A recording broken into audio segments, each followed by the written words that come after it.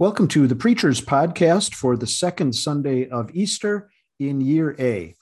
We just started a series called He Lives, appropriate for this Easter season. And today we are going to be thinking about how Jesus lives to give us proof and peace. We're thinking about all the different blessings that flow out of our risen Savior's new life that he shares with us too.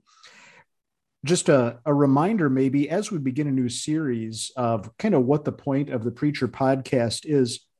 We're not trying to do the work for preachers of doing a thorough text study. We're not trying to take the place of the preacher in his own unique situation, wrestling with the text and coming up with a way to present it to his people. That's still the calling of preachers to do in each place where the Lord has called them, to the people the Lord has called them to speak to. But what we're hoping to do is kind of like a circuit meeting where you do a text study and then get together and with your brothers just share ideas and bounce things off of one another. Hopefully things that will get your kind of mental gears turning and get the juices flowing as you continue with the sermon writing process.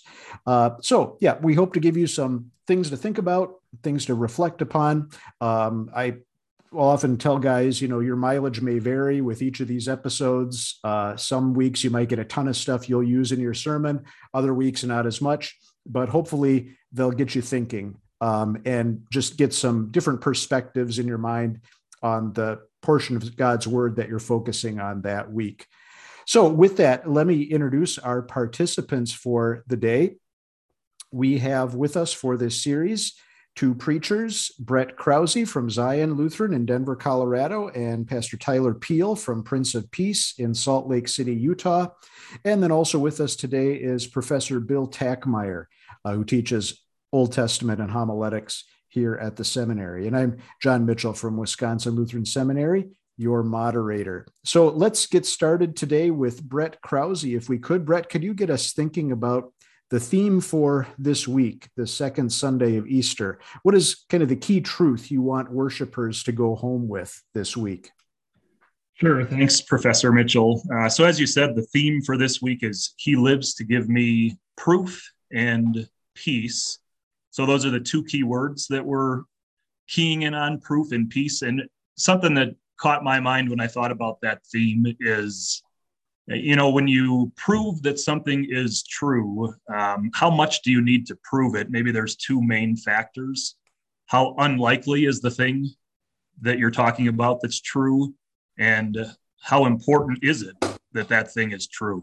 So, for example, if I told somebody, hey, I can juggle 10 bowling pins all at once, they might say, well, that seems rather unlikely. You're probably going to have to prove it. I'll believe it when I see it. But maybe they would say, you know what, on second thought, I don't really care whether you can juggle 10 bowling pins all at once. That's not important to me, so you don't have to prove it. Well, the thing that we're obviously talking about, what's true or not, it's that Jesus is resurrected from the dead. So how unlikely, how important? From a human perspective, resurrection from the dead seems impossible. Living things die and dead things stay dead. So this seems like a very unlikely truth to be true. We're going to need a lot of proof in order to prove to us that that's true. But how important is it? Is it an important thing that Jesus really rose from the dead? And maybe that keys us in on that second key word from the theme. Our peace is at stake. True peace, peace with God now and in eternity because of the forgiveness of my sins and the fact that death has been conquered for me. My peace is at stake. If Jesus really did rise from the dead, I have it. And if he didn't, I don't have it. So we're talking about something that's eternally important here. So you can imagine Jesus saying to us this week, okay, a resurrection from the dead seems unlikely, but it's eternally important. And it happened. So me proving it, I'm going to make sure I prove it beyond a shadow of a doubt. So I'm going to make sure there's a lot of eyewitnesses to my resurrection. And I'm going to make sure that those eyewitnesses give a whole lot of testimony of my resurrection too. And that's really what we see this week. And I'm sure when Tyler talks through the other readings, he'll key on some of those things as well. Yeah, thank you, Brett. Let's go then to Tyler. And could you fill us in on the first reading in the gospel, particularly since it is the second reading this week that we'll be focusing on for our sermon text? Could you just give us a little synopsis of those other two readings, Tyler? Happily. Yeah. And as Pastor Krause said, the lectionary is interested in giving us from the scriptures this proof that comes to us in the eyewitnesses.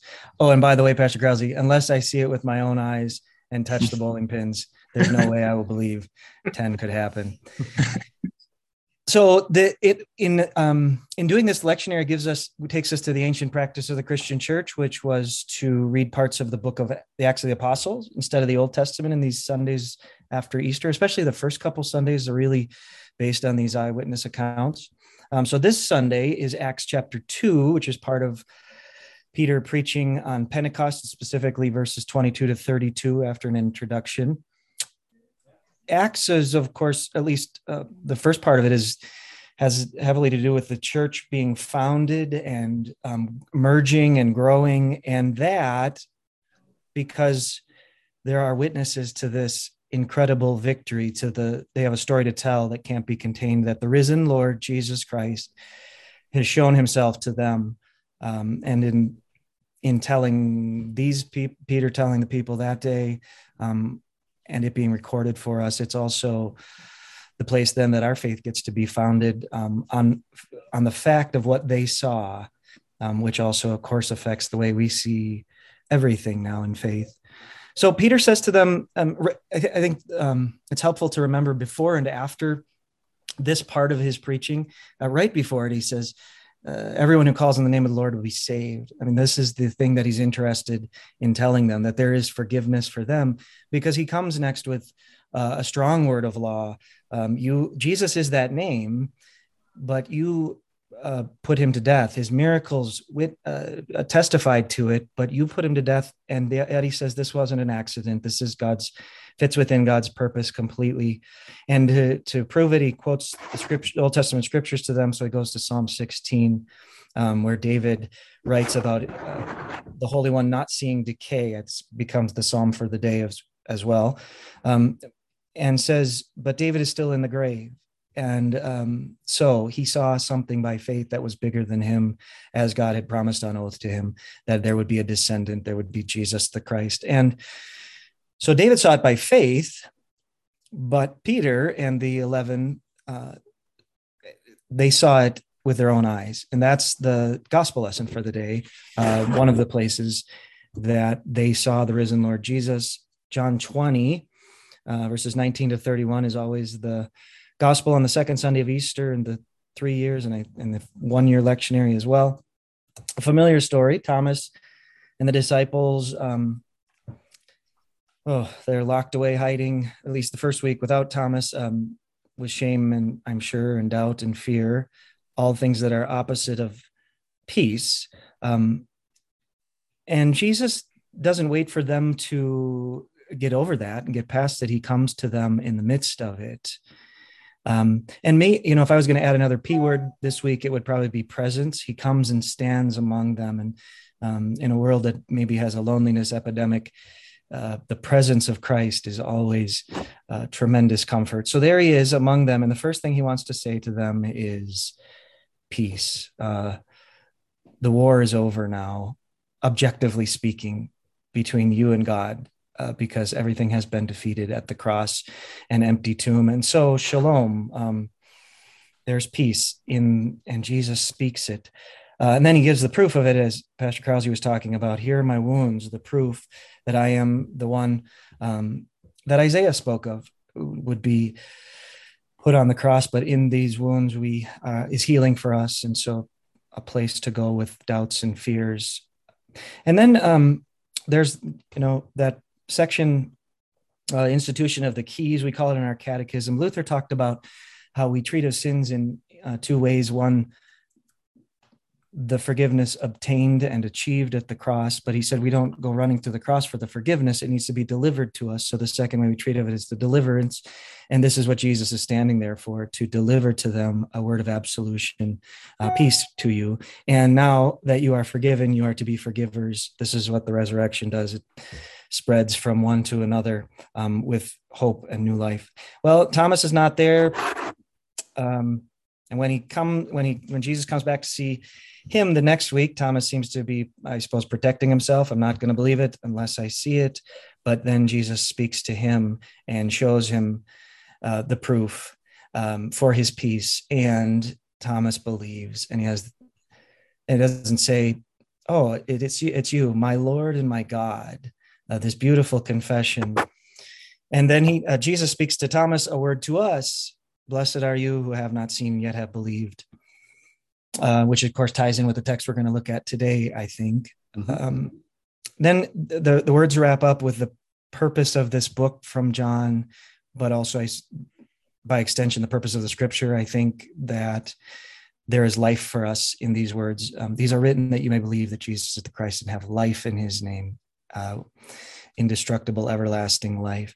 And then I just want to say at the end of this book, John, circles back to the beginning. I think in the front end of the book of John, he's trying to explain to us that the divine, the Word, has become flesh and is human.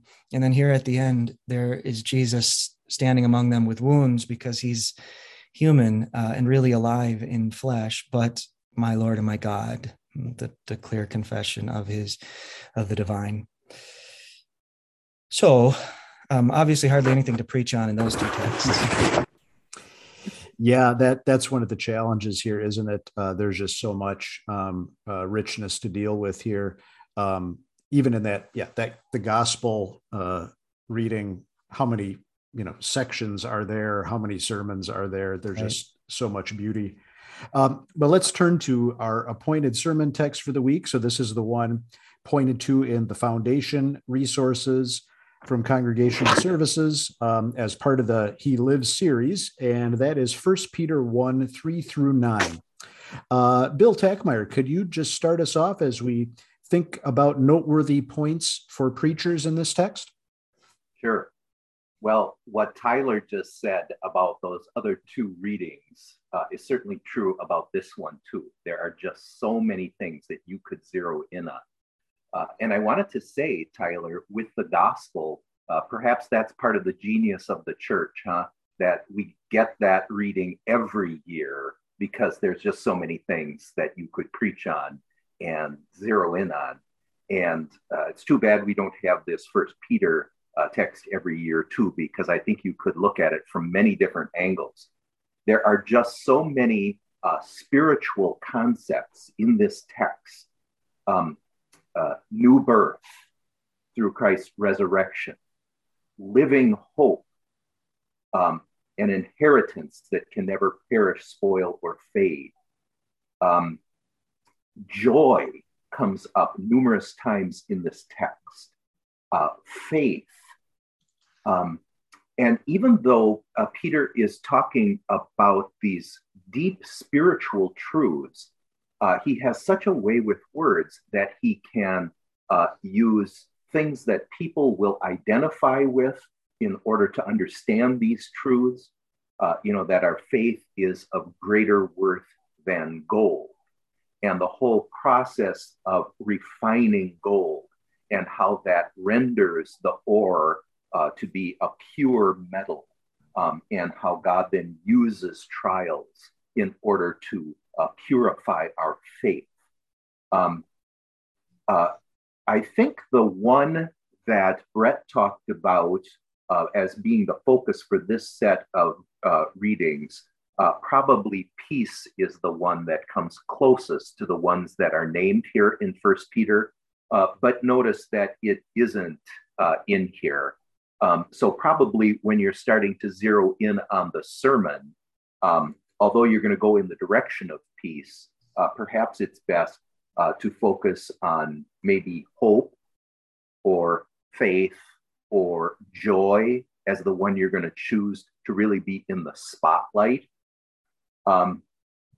But that very first verse, I think, helps focus in on the connection between Jesus' resurrection and then our being born again. That's the thing that connects us to what Jesus did here on Easter morning. So I think I would want to especially look at verse 3 as I would be trying to finally focus this particular sermon. And verse 3, of course, you can't help but think of Romans 6, verse 4, that our baptism is what connects us to the resurrection of Jesus Christ, that we died in baptism, that the sinful nature was drowned in baptism, and that the new self came to life. And you also can't help but think with that verse of Ephesians 2, verses 4 and 5, that we were dead in our transgressions, and Christ has made us alive. God has made us alive with Christ. So I think with all the things that you've got going on in a text like this, you really want to keep verse 3 in focus as you're now trying to focus the message that is the sermon for this particular Sunday. Yeah, thanks for getting us started there, Bill. Just by pointing us to that first verse and kind of the key thought that's there, the new birth into a living hope. What are some of the other facets of this text that you would kind of in your sermon perhaps relate back to the living hope or the mercy that's mentioned there in verse 3? Any thoughts in that regard, Brett? Yeah, and I'm glad Professor Tackmeyer focused on us back on verse 3, because that's where all those keywords come in. All of these blessings that we have because Christ rose from the dead, that new birth, the living hope, the inheritance that can never perish, spoil, or fade, as you go into verse 4, it's kept in heaven for you. So Peter is just laying out all of these things that we now have because Christ rose from the dead, and linking it to our baptism that I personally have because I was connected to Christ in my baptism. And then you think of what the original readers of Peter's letter were going through, and you could so easily hear them tell Peter, yeah, all of those things, I'm not seeing it because life is filled with trials and hardships. And he mentions that in verse 6. He talks about them suffering griefs in all kinds of trials. And for them, it was probably more than just the natural griefs and trials that happen in the course of a sinful life. They were facing a lot of those trials and sufferings specifically because they were connected to Christ. So the temptation, probably just as it was for the disciples in that locked room, the outward circumstances of life seem to be robbing me of my peace. And that's where verse 3 again so beautifully fits in. Peter points them back and says, so we're talking about your faith. He even talks about how you're shielded by God's power or through that faith. Where is your faith looking? If it's looking at the outward circumstances of your life, and when those things go badly, does that mean my faith is not in a worthy object? And Peter says, stop looking at the outward circumstances of your life. Look back to the resurrection. You have these things because of Christ's resurrection. So if Christ's resurrection isn't true, then you don't have peace anymore. But if Christ's resurrection is true, then it doesn't matter what is happening in the outward circumstances of your life. Then you still have true peace, and nothing that's happening in life can rob you of that because it's a proven fact that Jesus rose from the dead. Excellent. Yeah. Tyler? Yeah, I love everything both of them have said. I just to play on what Brett was talking about. I mean, it's a helpful thing for me to remember that we preach to pain. There are always a lot of people, maybe not in the same shoes as those Peter was writing to in this specific context, but as you said, with the fire turned up sometimes and easy in its spot when the outward circumstances lead to doubt. But just to reiterate what Brett was saying, we actually have something to say to that pain, to preach to it, that there is a hope alive. Come with me to see the wounds, to see the irreversible historical fact. It's faith, yes, but it's not blind faith. There's something always underneath. It makes me think of the newer Easter hymn, "The Tomb is Empty," and there's a verse in there that says, "Raise those who sleep in tombs of fear," which really connects to our gospel lesson, I think, as well, that they were locked up for fear of people, but also just fear of what is coming next. And when I'm in a tough spot in life and going through refining and all kinds of trials, well, let's go see the wounds of Jesus. Let's go see the resurrection again. And all of these other things that are in this text, although I also appreciate that verse 3 really is, it's a wonderful thing to say, the kind to live if you're going to preach on this. Maybe this is not a helpful picture, but it's always stuck with me. A long time ago somewhere, I heard an Easter preacher talk about the baptismal font as your Easter basket, and that there's just more and more you can keep pulling out of there, surprises of grace, the kind of things that Bill was talking about. Yeah, Bill? Peter is, you wouldn't really expect a Galilean fisherman to write something like this because it's just so elegant. It's one long ongoing sentence in Greek. It's just so beautifully worded. The malady there is in verse 6 with, though now for a little while you may have had to suffer grief in all kinds of trials. I love how he puts it into perspective. He doesn't want to minimize the trials that they're going through. So he says, in all kinds of trials. And yet he can say, for a little while. Well, when you're going through trials, it seems like anything but a little while.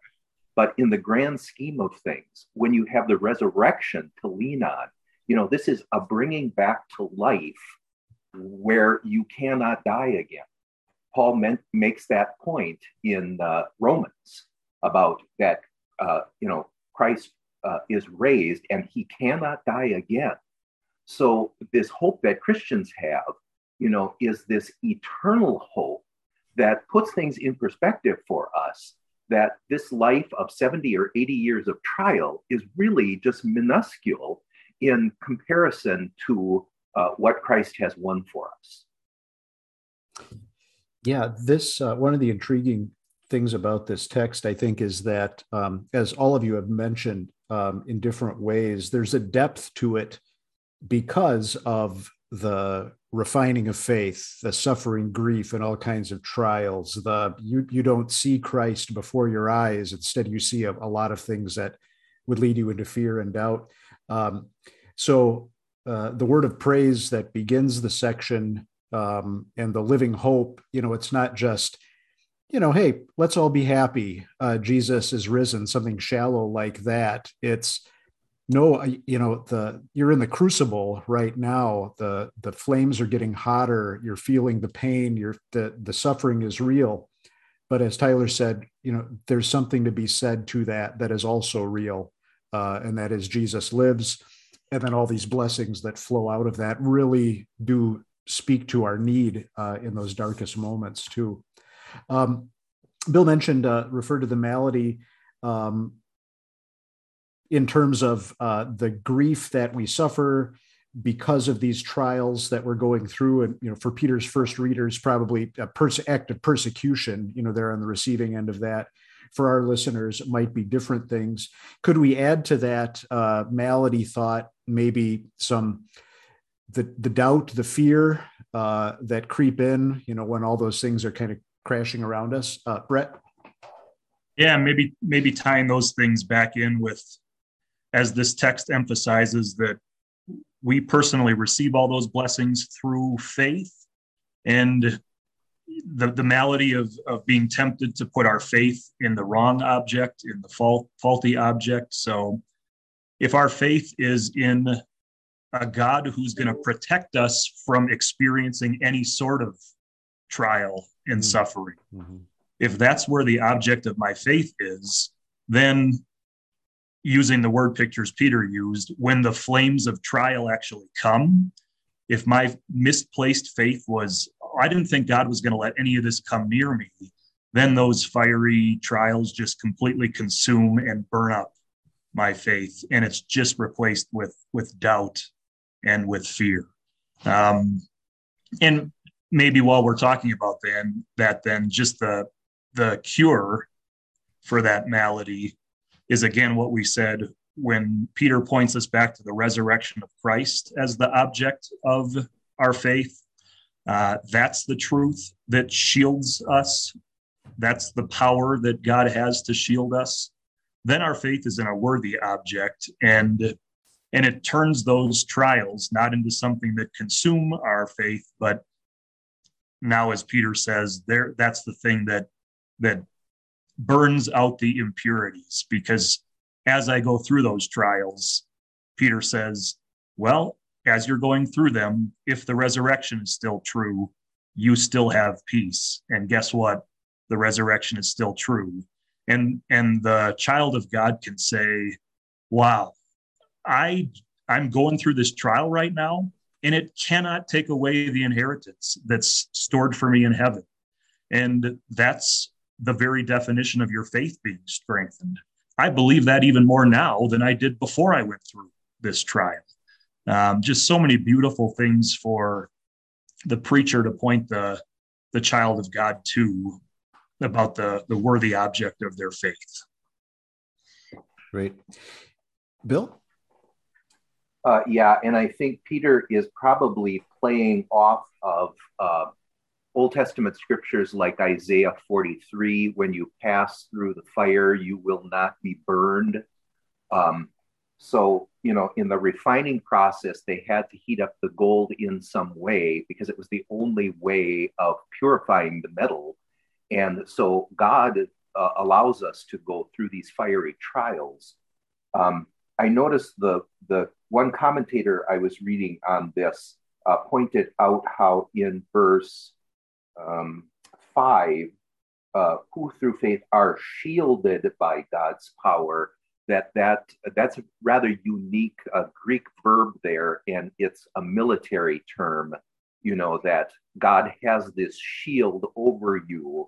It's almost like an invisible force field that you're going to be heated up, but it will not get to the temperature where it burns you or destroys you.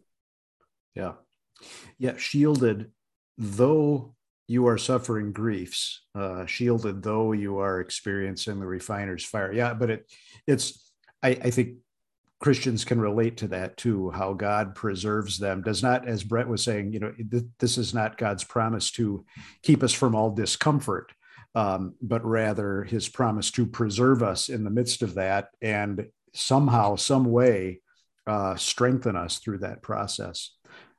Bill? It's also kind of reminding me of my kids and I watched Apollo 13 one time, and there's that scene where they're returning to the Earth, and if you've seen it, there's that underside made of very thick metal that where in the movie the sparks are just flying as they're entering the atmosphere.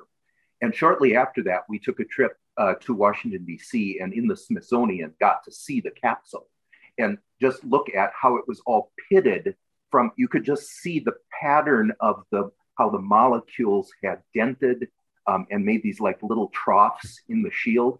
But, that heat shield was enough to protect them that they could re-enter the Earth without being harmed. Right. Yeah, cool illustration. Tyler? Yeah, you said that somehow God will strengthen us through that, and that makes me think of just a lot of the characters in this Sunday. The disciples are changed, though they've got this struggle, this trial, that they're in fear and doubt and whatever else. When they see Jesus, they're overjoyed, like instantaneously. And Thomas is changed from doubting into this beautiful confession. And Peter certainly had his need for grace, and now is just the preacher of it, both in the Acts account and in these beautiful words in First Peter.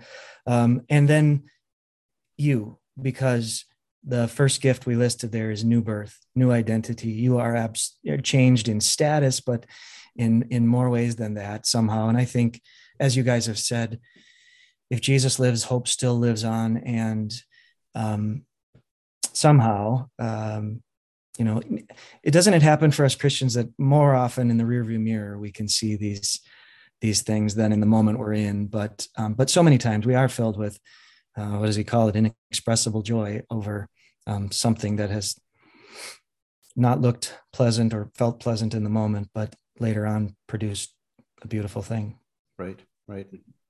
Yeah, it occurs to me too that, Peter is the common character in all three readings this Sunday. He's there on Easter evening, and then later with Thomas, and he's, of course, the one speaking in Acts 2 and here writing. And just to, would love to get more interview him and get more thoughts from him, how God formed his faith over those years too.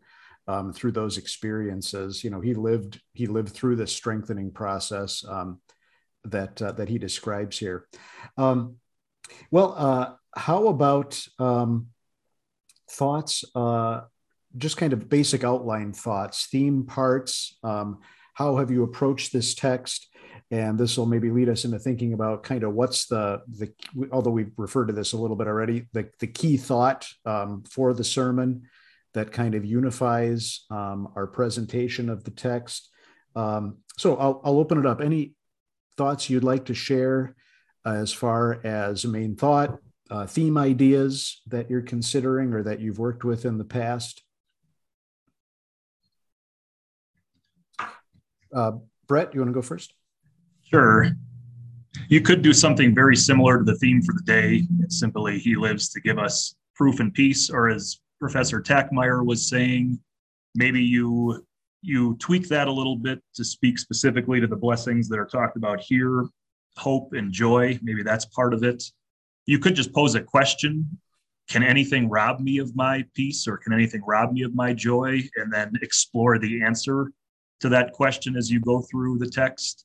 And that would give you a chance to talk about, well, what's the object of our faith? Can these outward trials rob me of those things? So something like that might work as a thematic thought. Great. Other ideas, Tyler? Yeah, I was thinking about kind of working backwards from verse 8 in 1 Peter, which I think, right, it just echoes Jesus' words from John chapter 20. Though you have not seen him, you love him. And though you do not see him now, you believe in him and are filled in inexpressible, glorious and joy. Something in there about how can you have this faith? How can you believe in him? How do you love him? Working back then to the eyewitness accounts and the facts, the new birth that is yours in holy baptism. Mm-hmm. Great. I looked back and I think I had just used a theme, something like we live in living hope. Just kind of that's what characterizes our lives, Peter says, as Christ's disciples. There's a looking to the future with not with dread and despair, or not even looking at the present as we have to suffer or be refined in our faith, giving up any sense of hope, but our hope is rejuvenated as we keep going back to the empty tomb and the power of the resurrection that God has connected us to. So we live in living hope. Further ideas, Bill? The theme I was toying with was from verse 3. Jesus' resurrection creates a living hope. And then I was toying with three parts for that based on the following verses. And this each would be a continuation of the statement and of the living hope. A living hope that is indestructible, with that shield idea. And then the second one that only grows stronger in trials. And finally, that is worth more than gold. Great, good idea. Any helpful illustrations, or in addition to those already mentioned, that might help make some concept in the text a little more concrete, or just help to bring it to life a little bit in listeners' minds? Brett? That's something that Professor Tackmeyer said early on, just struck a chord with me about how Peter didn't minimize the sufferings and the grief that his readers were going through. He didn't approach it like, come on, guys, it's not that bad. You shouldn't be feeling such grief because of it. He acknowledges sometimes living in a sinful world as a Christian is extremely hard. I'm acknowledging that, and yet it's just for a little while. And there are, all those beautiful promises about the end result of your faith, the salvation of your souls. There's an eternity without those sufferings later on. And it made me think of how I deal with my kids sometimes when they get hurt, especially if it's not a serious thing, but just one of those things that, yeah, that probably really is hurting right now. But you can tell it was one of those that I bet you in 10 seconds that pain's going to subside and it'll be gone. And sometimes I just take the approach with them to really acknowledge, wow, I bet you that really hurts right now. But I bet if we just sit here for 30 seconds, you'll start to notice that the pain will go away and everything's going to be fine. And there's just that calming, because I think what happens in a little kid's mind sometimes is, I really hurt right now, and I'm not sure this pain is ever going to go away. And to just acknowledge the pain and to assure them it's going to go away is very helpful and calming to them. There's a little bit of risk with that, I suppose, as a parent, because, maybe they broke their arm and that pain's not going away anytime soon. But with Christ's resurrection, there is no doubt that you can say that to a child of God, that the pain is going to be temporary because the inheritance is there in heaven. And only if Christ did not get raised can it be taken away, and he lives. Yeah. And even if the pain continues for a while and doesn't seem to subside, the promise that we have because of the fact that he lives is that you have an inheritance waiting for you that nothing can take away when pain will be banished, right? I was looking back at my files, and I think one time I preached on this text, and shortly before I had watched the movie 42, which is the story of Jackie Robinson, the baseball player. And one scene from the movie that caught my attention was he or some of the characters in the movie are standing inside this empty baseball stadium. I think it's like the day before opening day. And one of the characters says, I love opening day in a baseball season because it's all future, no past. Like the slate is wiped clean. We can just look forward. And that just got me thinking about this concept of hope that Peter talks about here. Now, the difference being that if you follow many a baseball team, the hope will soon come crashing down, before too long as the season progresses. But here's the living hope that we've got. It stays alive. We keep on looking forward with joy, even as we suffer, because he lives.